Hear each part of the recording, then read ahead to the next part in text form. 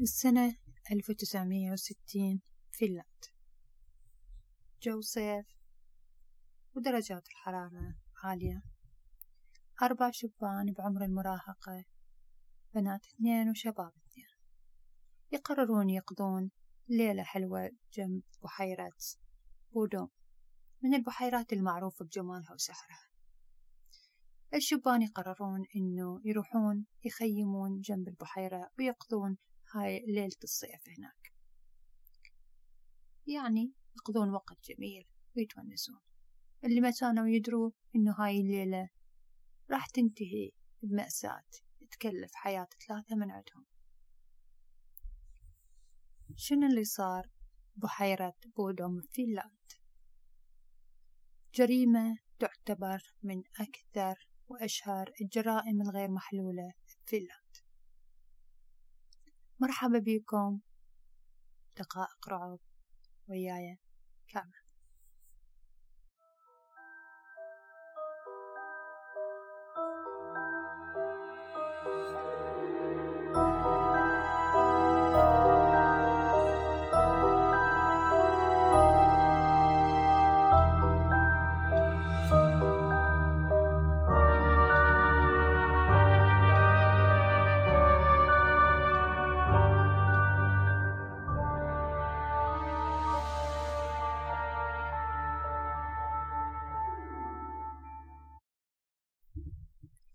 أربعة 6 1960، 4 مراهقين، بنات 2 ميلا وكأنيا 15 سنة، وشباب 2 نيلز وكسيبو 18 سنة، يقررون إنه يروحون لبحيرة من البحيرات اللي معروفة بجمالها وسحرها في فنلندا، بحيرة بودوم.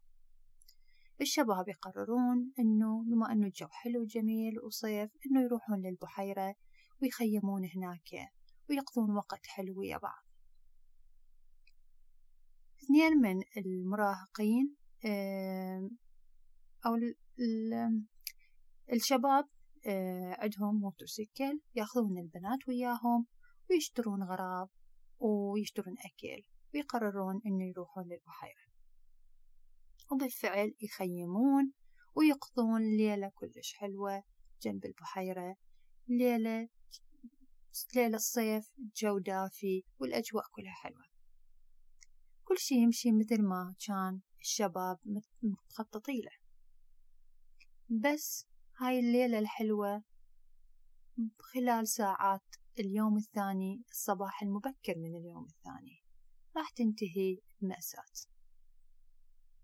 الساعة 6 الصبح من يوم 5/6، مجموعة من الشباب اللي كانوا رايحين للبحيرة الصبح على مود يراقبون الطيور، يعني عندهم هواية مراقبة الطيور بيم البحيرة. هذول الشباب يتفاجئون لما يجون للبحيرة بوجود خيمة مليانة دم، خيمة ممزقة تماما ومن كلها عليها آثار دم على الخيمة، وبجنب الخيمة يلقون أكو جثة شاب وبنت. طبعا الشباب هنا يتصلون بالشرطة اللي يجون مباشرة للمكان حتى يشوفون شنو اللي صاير. ولما تجي الشرطة إلى المكان تنصدم بمشهد الخيمة اللي انتو تقدرون تشوفوه إذا تسوون جوجل باسم بودوم ليك، فراح تشوفون صور الخيمة شلون ممزقة ومتدمرة وملطعة كلها بالدم. الشيء اللي اكتشفوه الشرطة إنه 2 من الشباب، آنيا وسيبو، كان جثثهم موجودة داخل الخيمة ومتعرضين لإصابات قوية كلش بالأثار، يعني طعن وضربات على الرأس بشي ما كانوا يدرون هم شنو، بس تبين إنه هم مضروبين ضربات بشي ثاني، بأداة ثانية حادة غير السكينة. وطبعا عدة طعنات، وكانوا ميتين داخل الخيمة، وهاي الطعنات والضربات كانت متوجهة إلهم من الخارج، وهم كانوا تحت الخيمة نايمين ومتوجهة إلهم من الخارج.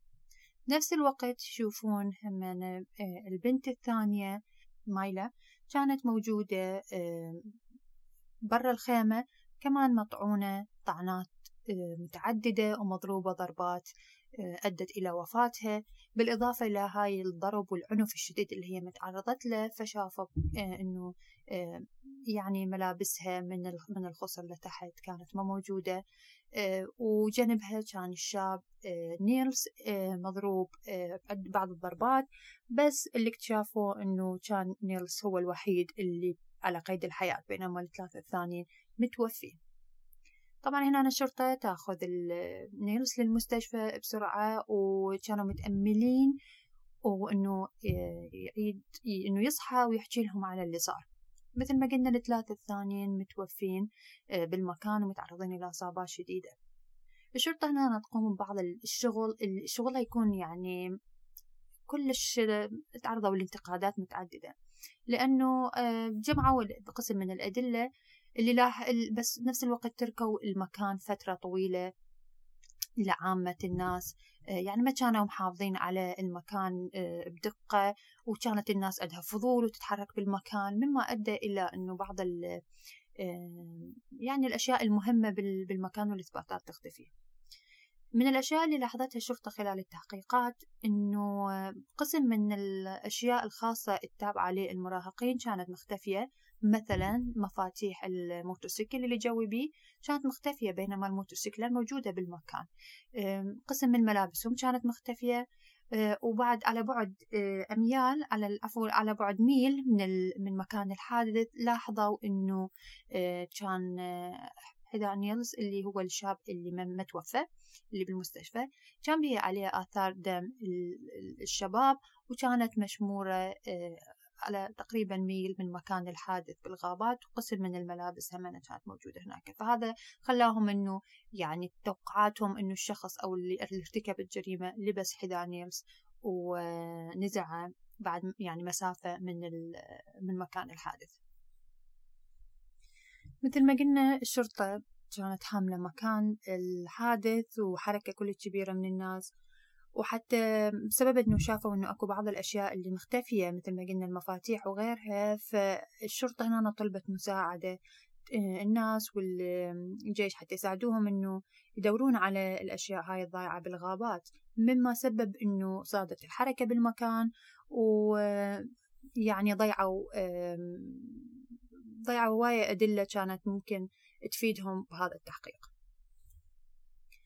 الناس بلشت أو الشرطة بلشت تسأل الناس وتحقق وتسمع الشهود اللي كانوا موجودين بالمكان، ومن بينهم هذا الجروب اللي شافوا المكان الحادث اللي كانوا موجودين هناك على مود الطيور، وعدة يعني الناس بلشت تحكي وتقول إنه شنو هم اللي شاكين به.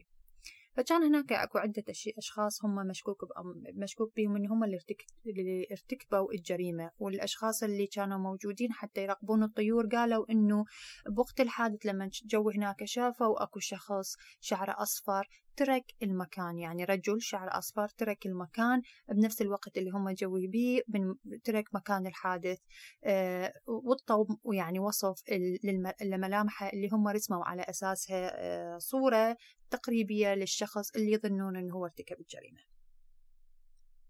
من الأشخاص اللي كان مشتبه بيهم شخص معروف بالمنطقة أو اللي عايشين بالمنطقة هاي، وهو شخص عنده مثل المحل هناك أو مكان يعني موجود قريب من البحيرة.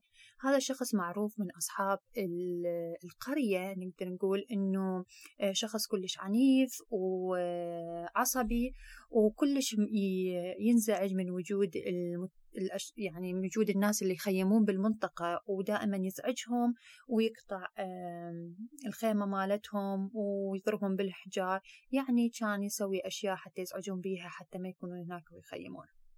والمنطقة كلها تعرف هذا الشيء، ودائما تتجنب أنه تكون بهذا المكان وتخيم، لأنه يعرفون أنه هو راح يتعرض لهم. بس هذول المراهقين مو من المنطقة وما كانوا يدرون هذا الشيء، ولهذا السبب شافوا المكان حلو واختاروا أنه يخيمون به. الشرطة شافت هذا الشخص وحققت وياه، بس ما قدروا يوصلون إلى شيء يثبت أنه هو فعلا ارتكب الجريمة، على الرغم يعني أنه طلت الأمور على أساس أنه شهود ناس أو يعني الناس توقعت أنه هو يكون أكيد هو اللي ارتكب هاي الجريمة. طبعا هو همنا من الأشياء اللي خلت الشكوك تزيد حوله أنه في عدة أوقات لما كان سكران كان يحكي للناس يقولوا أنا ارتكبت الجريمة، بس أكيد الشرطة ما تقدر على أساس هاي الاعترافات تسجنه وتثبت أنه هو اللي ارتكبها. فطلعت الشرطة وما قدروا يثبتون عليه شيء. تقريبا 9 سنوات وراء هذا الحادث هذا الشخص نفسه ينتحر بنفس المكان اللي صارت فيه الجريمة بالبحيرة، يغرق نفسه بالبحيرة. ومن الأشخاص الثانيين اللي همنا كان مشتبه بيهم هو شخص اسمه هانس، هو موجود بالمنطقة، عايش هناك، همنا معروف بعنفه وكان مشتبه به بجرائم قتل. هذا هانس إجا ثاني يوم الحادث راح المستشفى، كان عنده إصابة، ولما دخل المستشفى كانت إيديناته بيها آثار تراب وشافوا هدومه بيها آثار شيء يعني كصبغ أو دم أحمر، ما كانوا متأكدين. هاي الشرطة هنا أو المستشفى بلغت الشرطة، بس الشرطة ما شافوا داعي إنه يحققون وياه، ماكو عليه أي إثبات، وما فحصوا حتى هدومه حتى يشوفون إذا كان الدم أو صبغ، لأنه ما قدروا يعني المستشفى ما قررت هذا الشيء، رادت إنه الشرطة تشوفه. بس الشغلة اللي هنا إنه هذا الشخص عنده شبه، مو كل شيء يشبه الصورة اللي رسموها الشرطة على أساس المواصفات اللي تركوها الشهود، بس هو شعره أصفر. ولما قرأ إنه الشخص اللي مشكوك بأمره أو الشخص اللي انشاف بمكان الجريمة شعره أصفر، هو كان عنده شعر أصفر طويل، فقص شعره لما قرأ على هذا الشيء. يا ترى هل هو اللي ارتكب الجريمة أو هو بس مشتبه به؟ الوضع ظل على هذا الحال. نيلز اللي راح بالمستشفى بسبب إصاباته تعالج وصحى لما صحى من الغيبوبة اللي كان بيها. فالظاهر أو اللي توقعوه واللي افتهموه الشرطة والأطباء إنه بسبب الضربات اللي تعرض لها على راسه، فما كان يتذكر أي شيء من اللي ضربهم، فما قدروا الشرطة يتوصلون لأي شيء ويا التحقيق فيه، لأنه هو طول الوقت نكر إنه هو يتذكر اللي صار. الشيء الوحيد اللي يتذكره إنه هم كانوا موجودين يم البحيرة وقضوا أوقات حلوة وتونسوا، بس ما يتذكر شنو اللي صار بعد هذا ومنو اللي ضربهم وتهجم عليهم. وظل نيلز مستمر على هذا الادعاء طول الوقت وما غير قصته، وقال إنه أنا ما إلي أي علاقة، يعني ما أتذكر وما إلي أي علاقة باللي صار. بس بعد 44 سنة، يعني 44 سنة والشرطة ما إلها أي إثبات تجاه أحد، بس تقررون الشرطة سنة 2004 إنه يعني يحققون ويا نيلز. خلال المحكمة كانت الشرطة والمحققين هنا قالوا إنه يعني سبب شكهم إنه نيلز هو اللي ارتكب هاي الجريمة، إنه الحذاء اللي لقوه تقريبا ميل من مكان الحادث هو كان حذاء نيلز، والدم اللي موجود على الحذاء هو دم الضحايا الثلاثة، بس ما كان على الحذاء أي دم تابع لنيلز نفسه.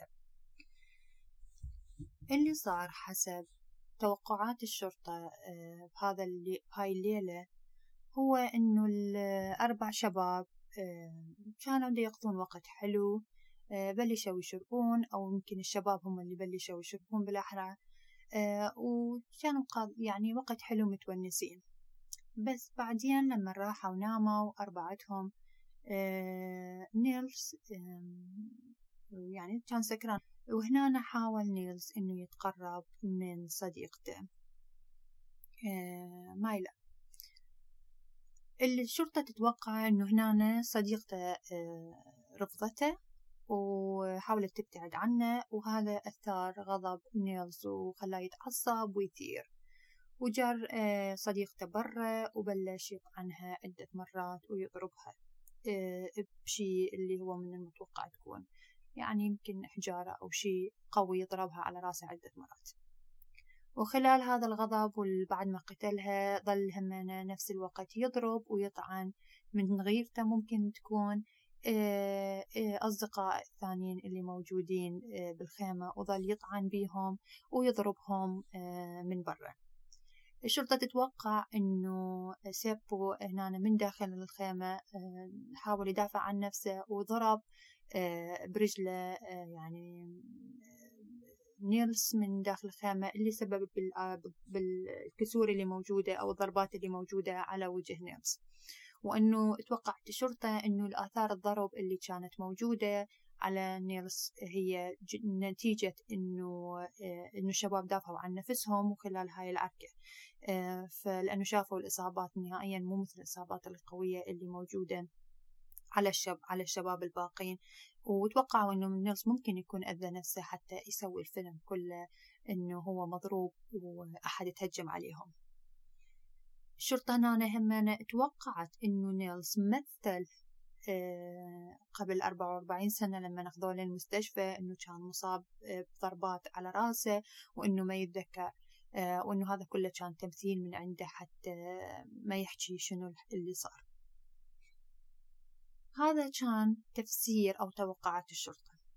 بس خلال المحكمة المدافعين المحامين اللي دافعوا عن نيلز قالوا إنه يعني هذا هي بس مجرد ادعاءات وتوقعات وماكو أي إثبات يعني إثبات حقيقي تجاه نيلز.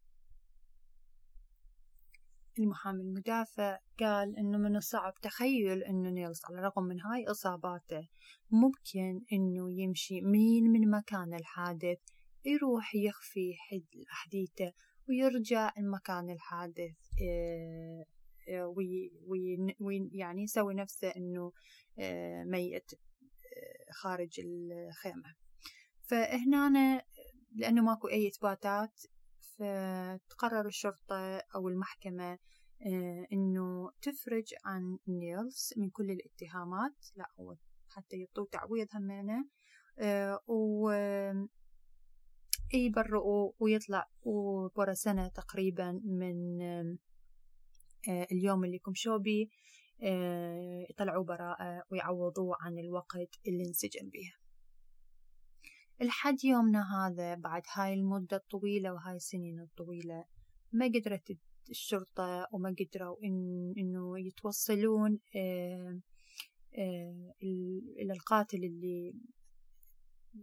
اللي ارتكب هاي الجريمة البشعة اللي كلفت عوائل إنه تفقد جهالها 3 شباب يخسرون حياتهم، وهي كل اللي كانوا هم رايدين يسووه ويقضون وقت حلو بهذا اليوم الصيفي قرب البحيرة ويعيشون حياتهم مثل أي شباب ثانيين. 3 شباب بهذا العمر 15 و 18 سنة راحت كل أحلامهم وراحت كل خططهم وخسروا حياتهم. بس للأسف القاتل اللي ارتكب هذا الشيء لحد يومنا هذا ما معروف ولا دفع ثمن الجريمة البشعة اللي ارتكبها ذاك اليوم. هاي كانت قصتنا عن بحيرة بودوم. فشنو رأيكم بعد ما سمعتوا عن المشتبهين ال3 اللي الشرطة كانت حققت وياهم؟ هل تصورون إنه واحد من عندهم هو مرتكب الجريمة؟ هل الشخص كال الأول اللي الناس بالمنطقة بالقرية كلها قالت إنه هو اللي قتلهم، هل هو فعلا اللي هو اللي قتلهم؟ وليش انتحر بعد 9 سنوات بنفس المكان؟ أو هو هانس الشخص اللي إجا للمستشفى بملابس ممكن تكون عليها دم ما حد عرف، لأنه لا الشرطة حققت ولا أخذوا DNA حتى يشوفون إنه إذا كان دم أو هو يعني كان دم الضحايا أو بيشوفون أي آثار تكون ممكن مرتبطة بمكان الجريمة. أو تتوقعون أنه هو نيلز نفسه هو بهذا الذكاء أنه خلى يمثل أنه هو مضروب على راسه وأنه هو فاقد الذاكرة وما يقدر يتذكر أي شيء من هذا اليوم، من هاي الليلة. نيلز اللي هو ما عنده أي تاريخ بالعنف ولا تاريخ جريمة مسبقة، فهل يا ترى فعلا بهاي الليلة بسبب سكره ورفض صديقته إلى أنه يوصل لهاي المرحلة اللي تؤدي إلى مقتل 3 من أصدقائه؟ وإذا كان نيلز هو القاتل، فالشباب اللي كانوا موجودين بالمنطقة واللي بلغوا عن الحادث، اللي كانوا موجودين على مود يشوفون الطيور وبلغوا على الحادث، قالوا إنهم لما إجوا إلى مكان الجريمة شافوا أكو شاب مستلقي خارج التلت اللي هو مضروب هو والبنت، ونفس الوقت شافوا أكو رجل أشقر ترك مكان الحادث. فإذا كان نيلز فمن هو هذا الرجل اللي ترك مكان الحادث؟ أتمنى قصتنا اليوم عجبتكم، وأتمنى أنه تتواصلون وياي على موقع الإنستغرام scary minutes، وتكتبوا لي رأيكم بقصة اليوم، أو إذا عندكم أفكار ثانية أو أي ملاحظات توجهوا لي إياها، لأنه هذا الشيء راح يفيدني كلش حتى أقدم الشيء اللي يعجبكم. ومثل ما قلت، إذا عندكم أنتوا قصص حابين إنه أني أحكي عنها، أنتوا عشتوها أو سامعين بيها، فيا ريت تكتبوا لي. وياكم دقائق رعب كامل.